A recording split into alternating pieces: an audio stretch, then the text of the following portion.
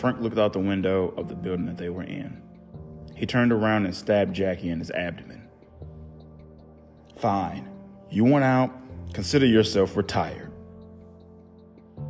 Jackie's eyes bolted open as shock and struggle entered his body. But you're my brother. Why? Frankie didn't utter a single word. He stared in the eyes of his brother as he gutted him to death. This family has no weak links. I will continue where the family started. The family will win, Jackie boy. Jackie's lifeless body dropped to the ground. Frank licked the blood off of his blade. Even the blood of a brother tastes as delicious as an unknown. Frank pulled out a phone and called Bruce. Bruce picked up immediately, and Frank told him that he had to take care of Jackie.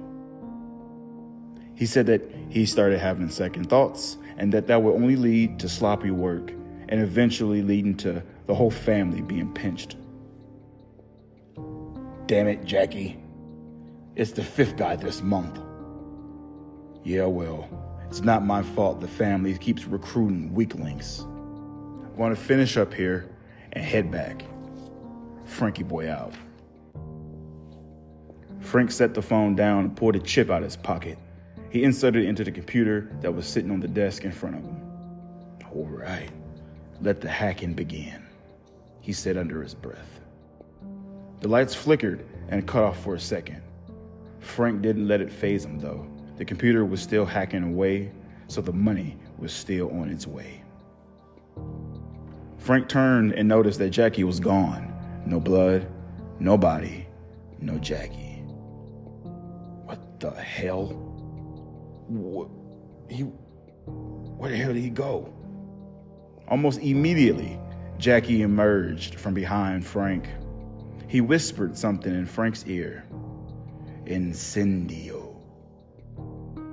Frank suddenly dropped to his knees, screaming, "Ah! God! It burns! Ah!" Frank burst into flames, and Jackie stood and watched as his evil carrier spirit left his body. Thus, Jackie collapsing dead again.